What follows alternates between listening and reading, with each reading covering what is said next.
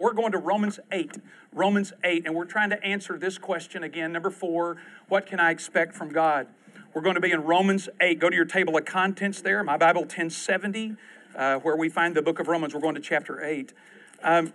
This question, I was reflecting on this the other day. I thought, when I first rolled this out, the 4 great questions: what is there a God? If there is a God, what is this God like? And then if we know what this God is like, then what can I expect? What does this God expect from me? And then the 4th question, what can I expect from this God? I figured this takes about 8 weeks. Boy, this thing just kept growing and growing. In fact, I'm honestly now, I've had several people, I'm going to write a book on this. I'm taking these notes and I'm going to write a book. I'm going to condense it so it won't be 9,000 pages, but condense it down. Because this question, what can I expect from God? I think there are lots of people who are in sorrow and difficulty at times because people have told them all kinds of things they can expect that really have no foundation in reality or have no support in Scripture. And so that can be a very painful experience for people, that their expectations, if you will, are not met because somebody told them some harebrained idea that doesn't really have that. And so this question, what can I expect from God? When I was writing this and working with this, it made me think about this. I sort of grew up in a church. I don't know if you did in this regard. I grew up in a church that mostly all of the talk about commitment was on my end. That it was, how committed to God am I? How committed to God am I? How faithful am I to Him? And there's a part of that certainly in the Scripture. But one of the things I began to learn and study from Scripture is that one of the things I can expect from God is that He's committed to me. In fact, the Christian life, I think, has to be lived out of, and in the strength of understanding, God's incredible commitment to me or to you. And that sort of idea began to work on me years and years ago, and I kept thinking, well, of course, Cliff, that's what the Christian life is built in, that whenever you and I rebelled against God, Romans 5:8 says, while we were yet sinners, Christ what? Got mad at us. No, for while we were yet sinners, Christ died for us. That God took the initiative. God was committed to the human race. And so this notion of being committed to us, of being supportive of us was something I just didn't hear. Now, it's very possible there are lots of things I was doing in church besides listening as a kid. But the idea of what can we expect from God because of His commitment to us seems to me to be a very significant and important question. If I live my life, if you do, if I live my life or you live your life thinking that all this depends on is my commitment to God, I think you're going to have a very sorrowful experience. In my own marriage with Becky, in our relationship, one of the wonderful things I know is that Becky is committed to me, no matter how I act. She told me years ago, she said, Cliff, I'll stay with you, I'll live with you, I'll be committed to you no matter what you do. Well, I didn't say, oh boy, I'm going to start dating now, right? So the idea was, I thought, here is her commitment to me that generates or encourages and helps my commitment to her. So I think we've got to have this. What can you expect from God? His commitment. So what is His commitment? We've talked about this quickly. I'm going to hurry. When I say that, I don't mean it, right? But I don't know what that word means. One is, we've talked about, we're going to finish, we're done with this, but in Romans 8, I want to suggest to you, it's my opinion, you don't have to agree with it. Romans 8 is the Christian life. You want to know what the Christian life is? Go read Romans 8. Just stay in it, just stay in it, just stay in it, just stay in it, just stay in it. Because it begins, if you will, with no condemnation. And it ends at chapter 8, no separation from the love of God. That's kind of the way it's gathered up. There's no condemnation for those who are in Christ Jesus. For the law of the Spirit of life in Christ Jesus set me free from the law of sin and death. And there is no separation from the love of God. And so here's that great chapter. And so what we've looked at in 8, 1 to 13 is a powerful life. And I gave you this quote. I think it's important for us to keep. That life in the flesh in Adam is where you and I are the sole, a little word play there, the sole source of power in our lives. That a powerful life is not life in Adam or own strength, it's life in the Spirit. And so Paul does a good deal, I think, of work there where he's discussing that a powerful life, if you will, is this matter of being empowered or led by the Spirit. We've discussed that. Second is a particular life. That's found in Romans 8:14-17. That's where we're going today. It's a particular life, a particular kind of life that we want to understand. What does it look like? Now, this idea has to do with there are some markers or some specific aspects, if you will, of what the Christian life looks like or what I can expect from God, a particular life. The first one here is this. I'm moving today. Guidance. Because we've worked over a little bit this. Notice here in verse 14, for all who are led by the Spirit of God, these are the sons of God. For you have not received a spirit of slavery leading, there's the word again, to be led, to fear again, but you've received a spirit of adoption as sons, by which we cry, Abba, Father. This particular life, I would suggest, is this matter of being led. I'm using the word guidance. We're going to look at this here in a moment. I said last week, and I want to try to think about this. What would you like? Would you like to be led in your investing life by being led by Warren Buffett? Anybody volunteer for that? Yeah. Anybody? And this is a little nerdy here, so you may not everybody get this, but would you like to be led in your Bible study by N.T. Wright? One of the greatest New Testament scholars in the world. Would you like to be led in your leadership capacities by Bill Hybels or Nelson Mandela? Would you like to be led in your life by the Spirit of God? That's what it says right here. So that we have this understanding here in guidance. Got it right here. This is a thought that comes to me. We were talking to some friends after church that whenever a father or a mother puts their hand down toward a child, what does the child seem to instinctively do? Reach for it. Go up with it like that. This idea here of being led, God taking the initiative, He's committed to us. His commitment is to say, Cliff, I'll lead you. My hand goes up in the same way, if you will, that I'm being led. So this particular life is a life of guidance. Now, in your Bible, depending on your translation, I'd like for you to look at verse 14. In the American Standard and in the Greek New Testament, the first word in that section or that verse is for. For. Now, that word for suggests support. It's used here in that function grammatically to support something. For instance, it says this, Jesus loves me, this I know. How do you know that? For the Bible tells me so. So this is what I know about this, and the word for signals some evidence for this. So it says, for all those who are led by the Spirit of God, these are the sons of God. I want to suggest, just for your own study, you can go back and listen to some recordings, that this being led by the Spirit goes in two directions. It goes back to verses 8, 1-13. That's what it looks like to be led by the Spirit. And it goes forward in 14 and 15. We'll look at that, 14 and 15. So that this word here of being led, if you're being led by the Spirit, you can think about that word for there signals that is both previous to that, 8, 1-13, and also 14 and 15. So it's being guided.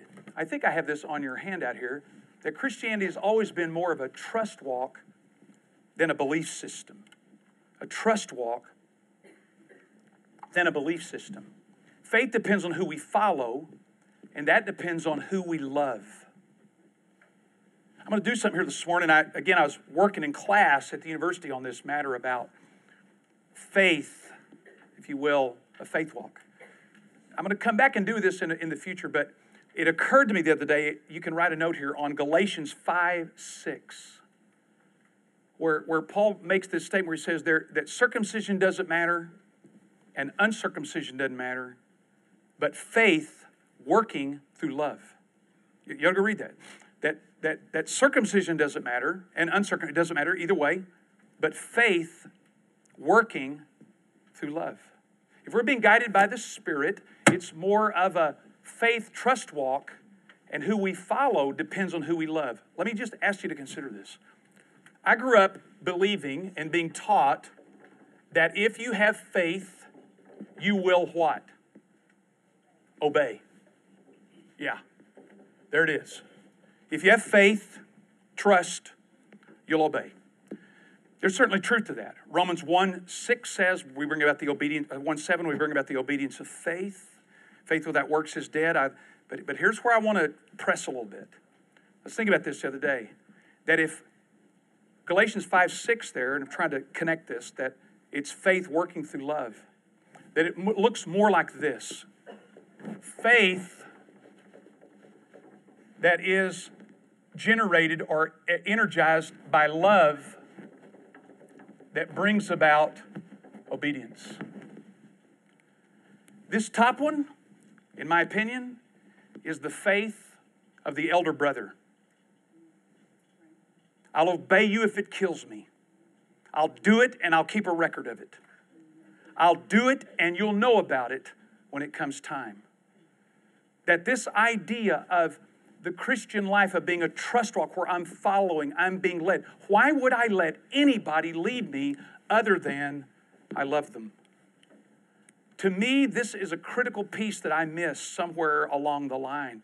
Because even Jesus said, if you love me, you will obey me. Right? How many times have I been up here in this area where I knew it was the right thing to do and I understood the right thing to do and I was convinced it was the right thing to do, and the only reason I did it because I was convinced, not because there was love at the piece of it. So I just want to ask you to consider that as we're talking about this thing, about being led. About being led. I think this is, you don't have to agree with this. I think this is more rule. I think this is more rule religion. And this is what I call anybody might call it, not just me, relationship religion. That's rule. You're convinced. Let's think about this, and heard a guy say this the other day, that when we're being led by the Spirit, it's because of who we love. It's because of who we love and value. That being led, if you have rules, you can sometimes forget them, huh? If you have rules, sometimes you misunderstand them. If you have rules, you sometimes don't know how to keep them all straight. It's probably what happened to the Pharisees.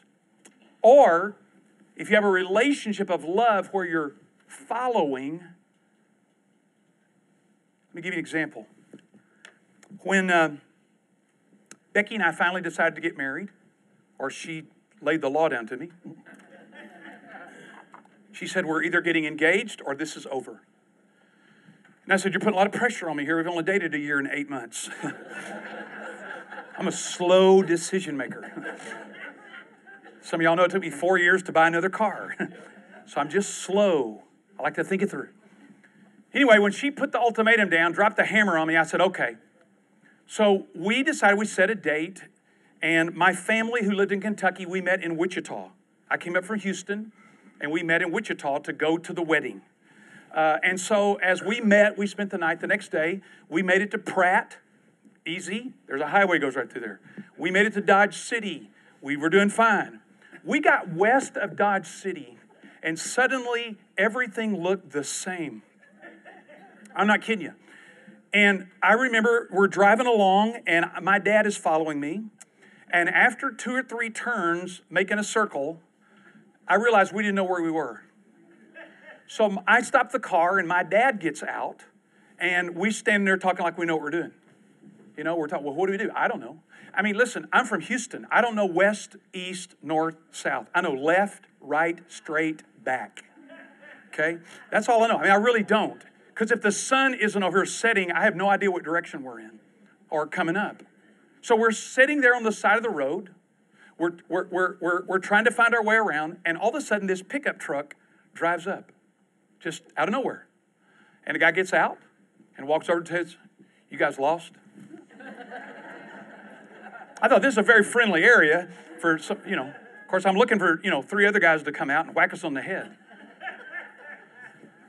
And I said, yeah, we sort of are. And he said, where do you need to go? And I said, well, and this is ironic. By the way, if you think this is bad on me, I want you to talk to David Eden Fatkin, who came out to Becky's dad's funeral, who went out with all the directions they had and got lost. Okay, right, Eden? Happened to them. It happens to everybody that goes out there.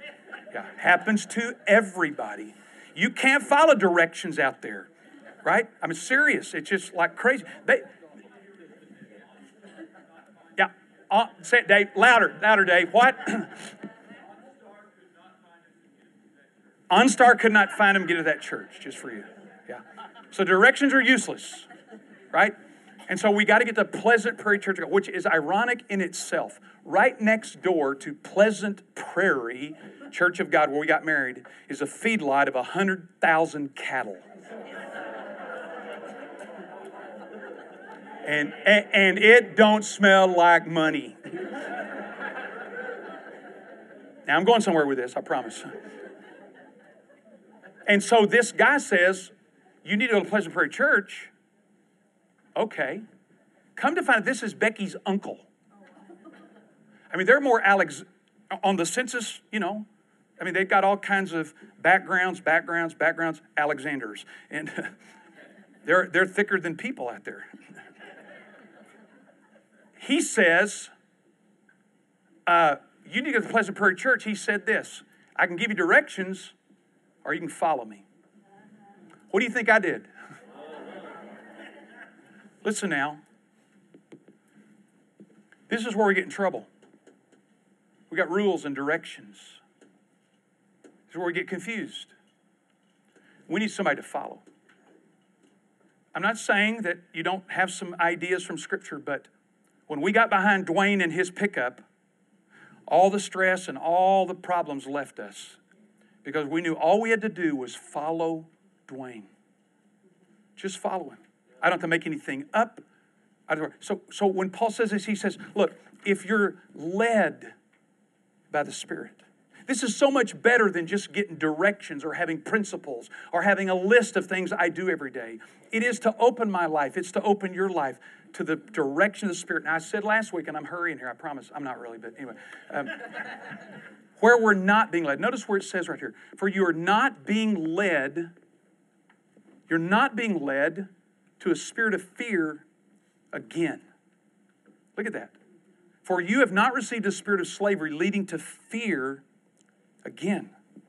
So you're not, if you're being led by the Spirit, we say, well, Cliff, what does that mean? Well, you're not being led into fear. You're not being led into fear again.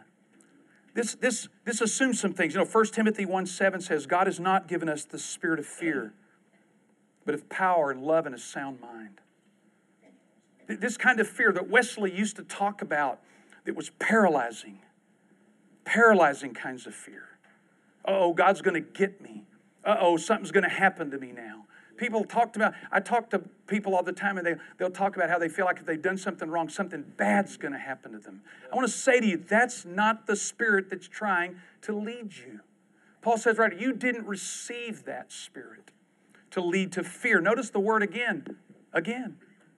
That must have been where we were before. You know what? This is, again, Cliff's theology here working out. But it says, you've not received the spirit of fear leading to fear again. The Scripture does seem to suggest that when we first, John Wesley said it this way. There are people today that he calls that are asleep spiritually. Have all kinds of peace because they're asleep. They don't know anything about their condition. And they're, as my dad would say, happy as a clam. And then when we become awakened to our need for Jesus, the law shows us our need for Jesus. And so we're convinced. I've told you I think that's a better word than convicted. We're convinced of our need. Here's where the problem I see in my own life, I've unpacked it. That because there was some anxiety and fear of realizing where I was spiritually, somehow I didn't get disconnected from that. And I think of this song, Amazing Grace. It was grace that taught my heart to fear. That's where I stopped. But it goes on to say what? But grace my fears relieved. See, maybe Paul is saying that when you first realized you need to become a follower of Jesus, there was some anxiety or fear for my sin or for my failure or my life. But you're not to stay there. It was grace that taught my heart to fear, to say there's something here needs to get fixed. You need to turn your life over to Jesus. But now it's fear relieved. You've not received the spirit of slavery. Slavery was a big deal back in Jesus' day. It didn't have anything to do with ethnicity. It had to do with whether you got conquered by somebody. And the slave, one writer said at some time in the Roman Empire that over 80% of the people in the Roman Empire were slaves. Because slaves were conquered people, or they were people that got into debt that couldn't pay their bills, and they sold themselves into slavery.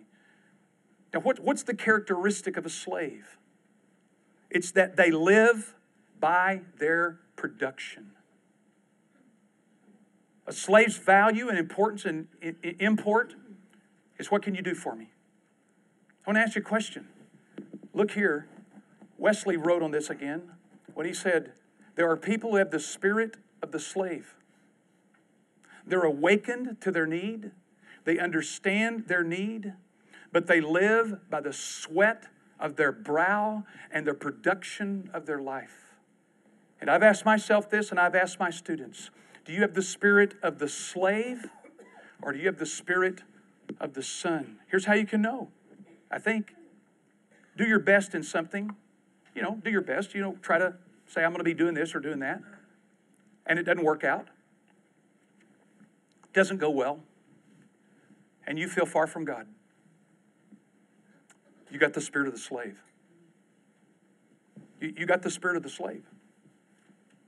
You feel far from God now. He's not happy with you. He's upset with you. He's maybe going to make your washing machine blow up. I've heard people say all kinds of stuff. I've heard people say, God's going to get me sick, or, and I'm saying, well, why? Well, I did this, and it didn't work out. The spirit of the slave. The spirit of the slave is that spirit that says you got to earn your keep. And when you don't, you're in trouble. The spirit of the slave is characterized by earning and production. There's something I've been doing, and I don't have time to unpack it because I got Dick Greenlee coming up here in just a second to come. Dick, you want to come on up this way? We'll save some time. Come on up here. I want him to talk about something here. There is in this thing when he says you've not received the spirit of slavery to fear again. I just want to roll this idea out for you. Is that some people, I think, have what we call the orphan spirit. You can't belong. You don't really belong there. There's something you're unattached, that you're just kind of on the periphery. What does Paul say where we are led? And this is where I want Dick to talk to us here. Where are we being led? Where are we being led? What does it say there? What does it say there? But we received the spirit of what? Adoption of sons, where we cry, Abba, Father. Now, adoption was a big deal in the ancient world. I'll talk about it later. But Dick, I wanted Dick to tell you about his life, how Dick was adopted and how it changed his life. Thanks, Cliff. Well, he started this class with 2 retractions. I can't imagine next week with me talking. When you and I get through. It could be a long, yeah. So, thoughts and opinions of these teachers are not necessarily thoughts and opinions across the community church. It's elders or leadership. So now we can say whatever we want. Yeah. So I was adopted. I found out my parents who raised me were really open about that. I had an older sister that was adopted, and she never got it. She was always restless and wanted to find her real parents. And so that was really hurtful to my parents who raised me. And so to me, it really didn't matter. And as I got older, I found out what the story was. I had some health problems. I wanted to go back and actually try to find my paternal parents, and the state of Michigan doesn't allow that, so they send us what they called non-identifying information. So I found out that my mother was 19 years old. She was a stewardess, a German gal, and my father was what they called Persian, and he was attending Harvard, and you can imagine 19-year-old attending Harvard, flight attendant, stewardess, and here I am. Don't even need much of an imagination for that. And yeah, see, that's one. So anyway, my parents, when I imagine adoption, I always imagined a room about this size, full of babies, just rows and rows of babies, and my parents coming and walking up and down the rows and holding them and coming to me, oh, this is it, this is the one. And I come to find out my mom says she got me on the sale table. The heck is that? So, anyway,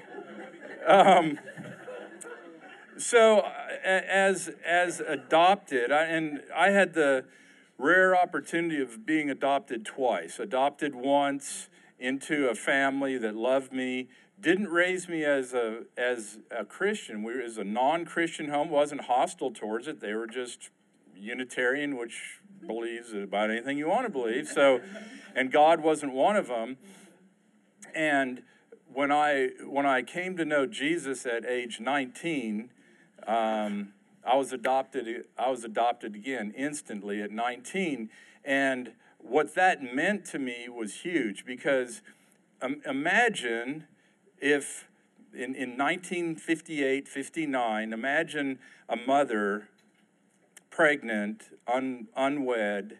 Imagine what that is. She lost her job, she's a flight attendant, and the shame that was involved in that.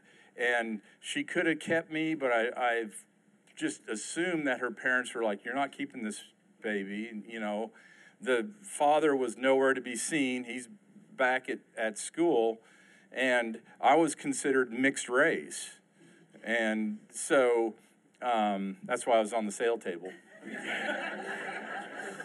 So imagine that. She could have kept me, and would I be here right now? Would I be married to my wife and have 2 daughters? Would Water 4 be? Well, what's the story there? You can go back to It's a Wonderful Life, with Jimmy Stewart, of the different paths that we could have taken. Now, that's a special story, being adopted, but for each of us, you look back in your lives and that one little tweak that could have happened that you wouldn't be here right now.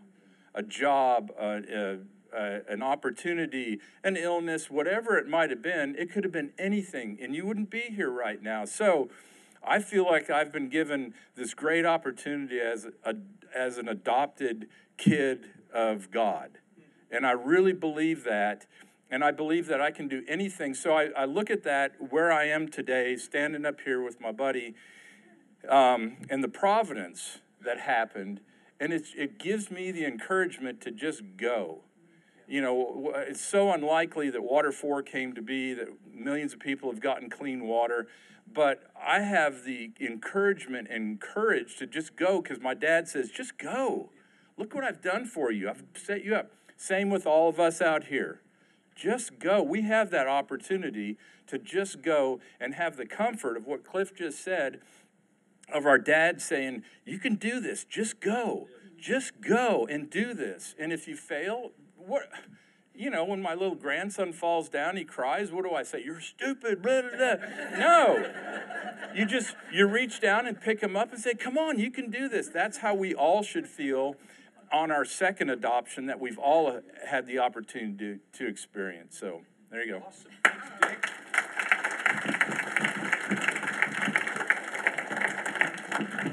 Now, again, we'll clean this up on the tape later, but think of the commitment of his parents to him. He's on the sale table, maybe. It's not Dick's commitment to the family. It's their commitment to him. It's these two people that decide, wherever this little boy's from, whatever's happened, whatever we experience in the future, he's ours. It's just amazing. Did you ever connect? Did you ever connect that your mother was 19 when she was pregnant with you and you became a Christian when you became 19? Have you never connected that? I just heard that. Didn't y'all hear that? Something there. That the idea of nobody says, hey, adopt me. These are little babies. It's on the initiative, the commitment of the parent. Listen, Paul is referring to us here. We're being led into this spirit of adoption, not the spirit of slavery, not the spirit of you got to earn your keep or you got to work for us. But Paul is saying here, you've received the spirit of sonship. You've been adopted into this world by God. Now, let me give you some background on this because this is really important. I just want you to see the distinction. You've not received the spirit of slavery to fear again. Slaves live by production. Slaves live by what they can do. Slaves give by their performance. Sons and daughters live because of who they are. Who they are. My dad, your dads, our families, we're part of that family because that's our family. Now, in the ancient world, there was a rather extensive ceremony called the patria potesta. That when a child was adopted, the original family would be here. And the adoptive father or family would be over here. And they would go through two different matters. They'd put everything on the scales. This was symbolic of this child. And they'd put money on the scales and all their debts and all their things and like that. And then they would get ready to make the sale to the adoptive parent. And the original parents would say, no, we're not doing it. And they did this twice. This was part of the ceremony. It was twice of selling and buying, but they would stop. On the third time, they would then cause the transaction, and the child now was bought or purchased by the new family, and all the debts that they had were gone. All of their life in the past was erased. Their actual participation in the new family was absolutely cemented now. They were now an adopted child. Now, let me tell you how serious the Romans took this. And this is part of Paul's imagery here. Part of Paul's understanding is this, that when a child was adopted in, they were considered to be of the bloodline of the family. Here's an example. This was so serious that there wasn't any like, oh, you're an adopted child. I heard a story one time when two little kids, one had been adopted and the other one was naturally born. They asked their dad, they started fighting among themselves. I'm adopted. No, you're not. You know how kids kind of do. And so they asked their dad. They said, Dad, which one of us is adopted? And he got down on his knees and looked at both those boys and goes, I don't remember. Nero, who was a Roman emperor, but he was adopted by Claudius, at one point in his life was adopted by Claudius. Claudius had a daughter that Nero, shock, fell in love with. And when he became emperor, he wanted to marry her. And the Roman Senate would not allow it because it says, you're blood brothers and blood sisters. That's how serious it was. That this idea that you've not just been brought in as some second-class child or second-class person, but Paul says you have been brought in as a full, if you will, status child. And so here's what I want you to consider this week real quick on this, where you're not being led. What if this week when you use your GPS, I got a new name for it, I'm not trying to be silly here, for direction, you pause and reflect that you can be led by God's personal Spirit. What if this week you say, this week I can be led by God's personal Spirit? Where will you not be led? To fear. It's not where you're going. It's not where you're going to be led. Where will you be led? To the Spirit of what? Adoption, sonship, daughtership. That you'll be able to know, where am I being led? Now, I got to hurry on this one still. This is the second thing we can expect from God, assurance. Look at verse 16. The Spirit Himself testifies with our spirit that we are the children of God. Now, I want to stop. This may take a while. Because notice what it says. The Spirit Himself testifies with our spirit. I want you to underline that word, that conjunction, or that preposition, with our spirit, that we're the children of God. Paul declares here that we can not only know we're led by the Spirit into the spirit of adoption, but we also have the assurance of our standing. The assurance. In the adoption ceremony, this is kind of interesting. In the adoption ceremony, there were 7 witnesses that stood in that ceremony to ensure that this was legally carried out. Some have said that one of the reasons why there were 7 witnesses was because if in the future, when the father died or the mother died or others died, if there was ever a contention as to whether or not this child was actually adopted, there were 7 witnesses. Now maybe one's died, so there's 6. But Paul says here, there is someone witnessing to your being a child, none other than the Spirit of God. Watch this. The Spirit testifies or gives witness to that we're the children of God. Now, I got a strange way my brain works here. I've been in ministry long enough and a pastor for a while and been with people that this verse comforts some and disturbs others. When it says the Spirit Himself bears witness with our spirit that we're the children of God. I've told my students before that this matter of the Spirit's witness, some would say to people, do you know you're saved? And they go, well, I don't. Well, you're not. What do you mean? Well, you don't have the assurance of salvation. So if you don't have the assurance of salvation, you're not saved. You ever heard this? I've heard people say this.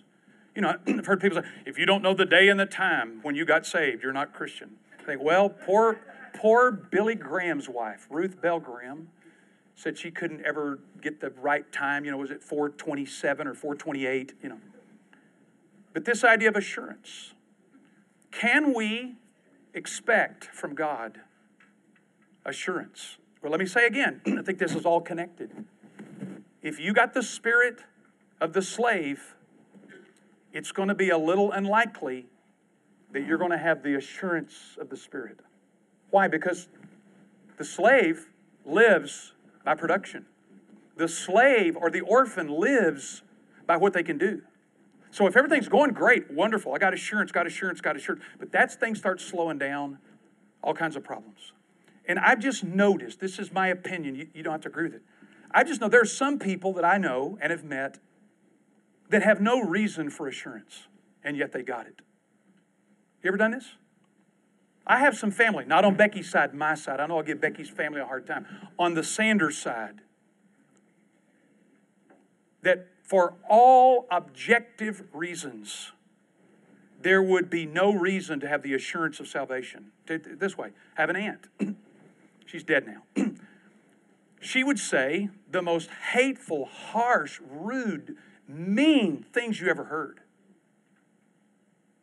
And never participated with much of a family of believers. And you'd say to her, Virginia, do you know that you're going to... And she'd say this, my mother raised me right. And I know because my mother raised me right, I'm going to heaven. And I would want to say, no, I wasn't going to do that as a nephew, but I'd want to say, it's one thing being raised right, it's another thing to live right. Her confidence was in Meemaw. That was our grandmother. And I'm just telling you, her life would have almost no evidence, and yet she was as sure as could be. I've met other people whose lives clearly indicated that they were a follower of Jesus and living for Him and lack assurance. Isn't that weird? Have all the evidence in their life. If you asked the question or you looked at their life and you say, but they don't. Listen, it says something. Watch this. He bears witness with our spirit. Can I ask you to consider this? Some of us have broken spirits. Some of us have been broken in spirit. We don't feel good about ourselves. We don't think we ever measure up. We keep driving ourselves all the time to perform that maybe we'll feel better, or maybe someone will finally think we're of some value. And one of my professors at Asbury, Dr. David Seaman, says, the Spirit of God doesn't just overpower you. He wants to witness with your spirit. It's because it's too uneven. It's too uneven. There are people I know whose lives bear the evidence they're a child of God, and they have little or no assurance. Right? You seen this? Or others who seem life have nothing to show for it and have all kinds of arrogance and, if you will, assurance. What is that? I want to suggest to you that it might be that we lack assurance at times, sometimes, because we have a broken spirit or because we've been raised a certain way that we think that if we don't measure up or we don't do well. Maybe you're a perfectionist, not only in your religion, but in your life. I have a friend like that. I said to him one time, I said, when you mow the yard, it has to be perfect, right? So I want to ask you to consider something. There are 7 witnesses at the adoption ceremony. I spent 2 weeks on this. I think there are 7 witnesses that you're a child of God. Here they are. You can write them down. Here's the assurance. The witnesses to your adoption. Number 1, the Holy Spirit. He says right here, He testifies to our spirit that we're the children of God. I believe that happens. I believe it can happen. I think sometimes we're just not quiet enough or calm enough to allow God to just say to you, you're my child. You may have all kinds of problems and difficulty, but you're my child. Number 2, God's word.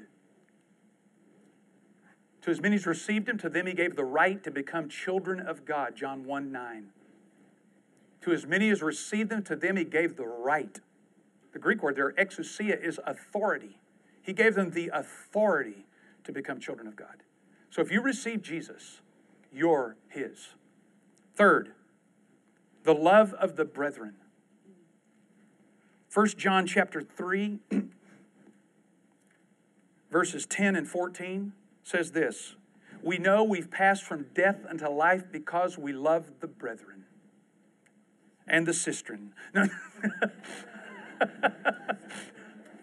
That's a variant reading in the Greek New Testament there. 1 John 3, 10 and 14. He says this, by this we know that we're born of God. Because we love the brethren. You love anybody in here? You have Christian friends you love that are so valuable to you that you would just do anything? Hey, this is an evidence. Here's one of the witnesses, okay? Like at the 7 Patria Protesta. Okay, one of them isn't working today. One of them left for work. Somebody says, you're not adopted. Oh, yes, I am. I have the love of the brethren. Number whatever. Where am I? 4? 4. Thank you. Keep me work. Here we go. Fruit of the Spirit. The fruit of the Spirit. Jesus said in Matthew 7:16, you'll know them by their fruits. Is there any fruit in your life? Hey, I'd say one thing is you have a desire for God. You're right here this morning. Is there a desire? Is there fruit in your life that you say, I want to serve others. I want to tell others about Jesus. I'd like to communicate with others. I'd like to help Water For or other mission groups to help people know about Jesus. So the fruit of the Spirit. Number 5, reformed desires. My dad said this, and I think it's true, and I think we all struggle. I mean, we're all tempted.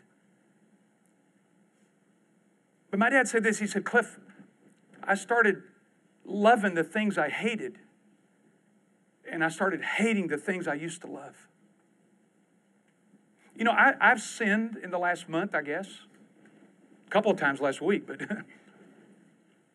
You remember before you were a follower of Jesus when you said, big deal. I don't know if I knew it was sin. Now you hate it. Now you hate it. It breaks your heart. It grieves you. That's an evidence of being adopted. That whenever sin occurs, it's not blown off. It's not just something simple. You just say, you know what? That grieves me because that's the name of the God that I love.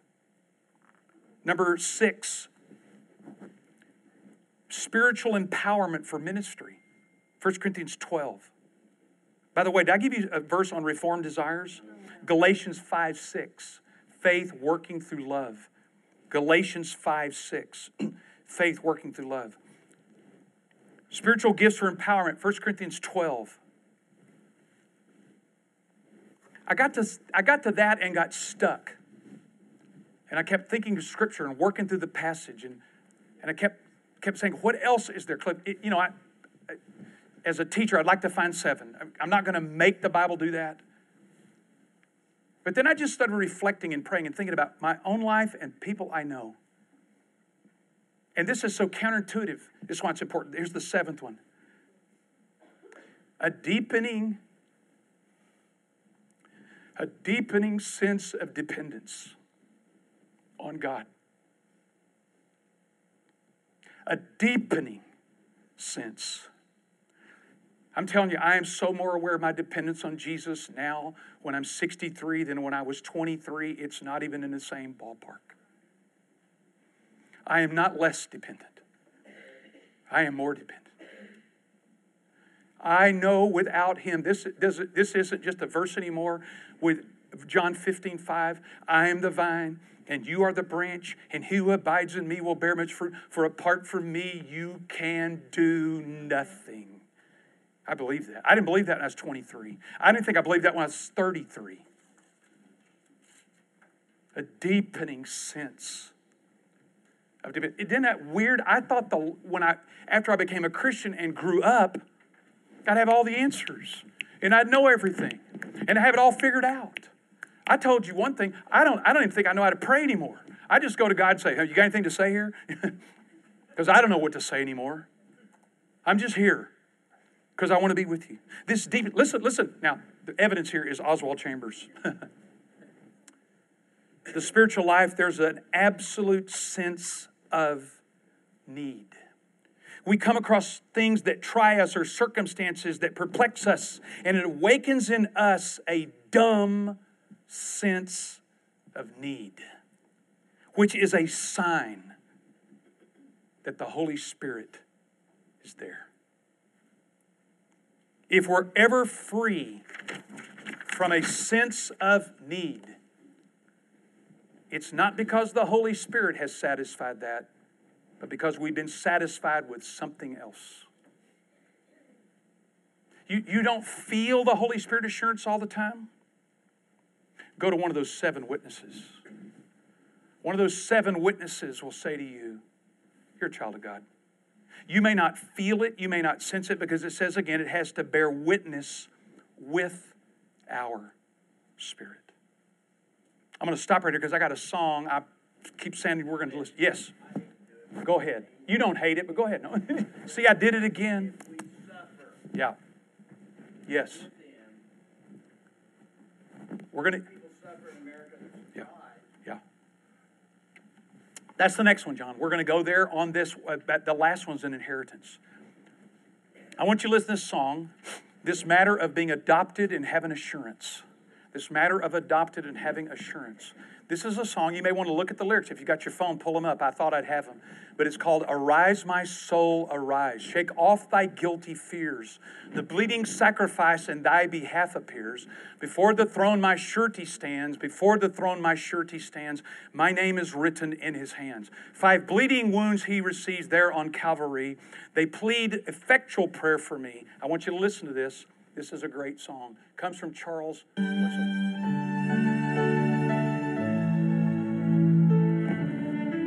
It ends about adoption.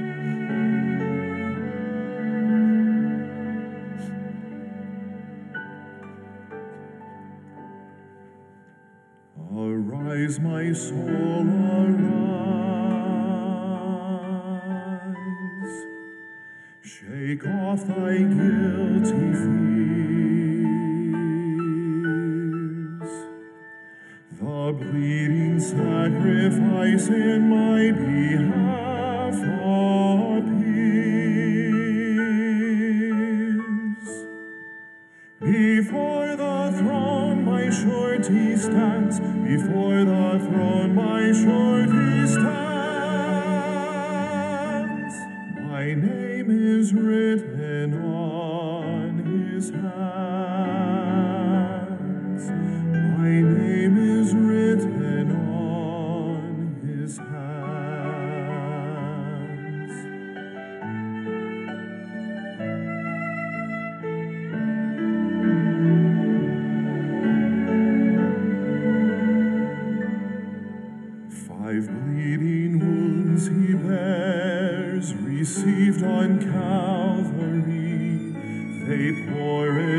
special prayers, they strongly plead for me. Forgive him all, forgive, they cry. Forgive him all, forgive, they cry.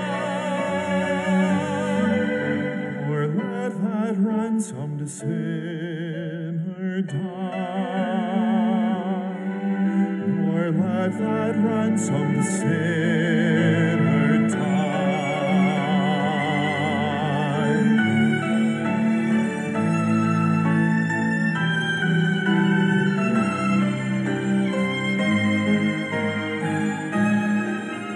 My God is reconciled, his pardoning voice I hear. He owns me for his child, I can no longer fear.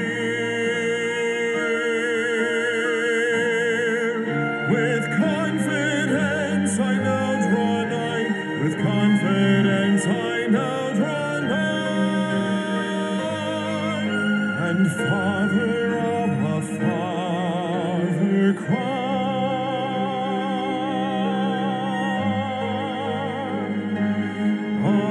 Arise, my soul,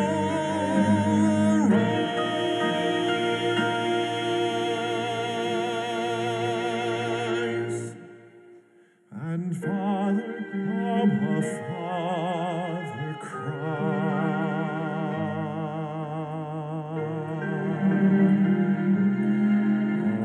Arise, my soul, arise.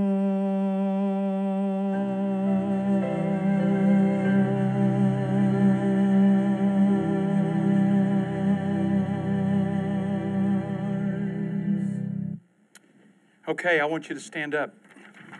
I want you to rise. I want us to put our muscles with our mouth.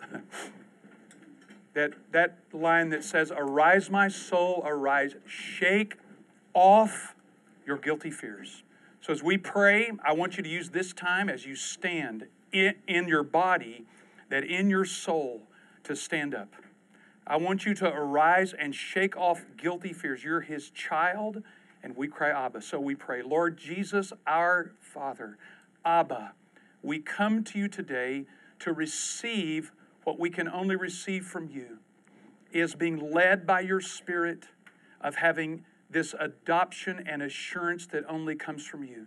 So we stand and we arise. And in this gesture, we say to you, we're going to receive from you what we can expect from you, which is the assurance that we are your children.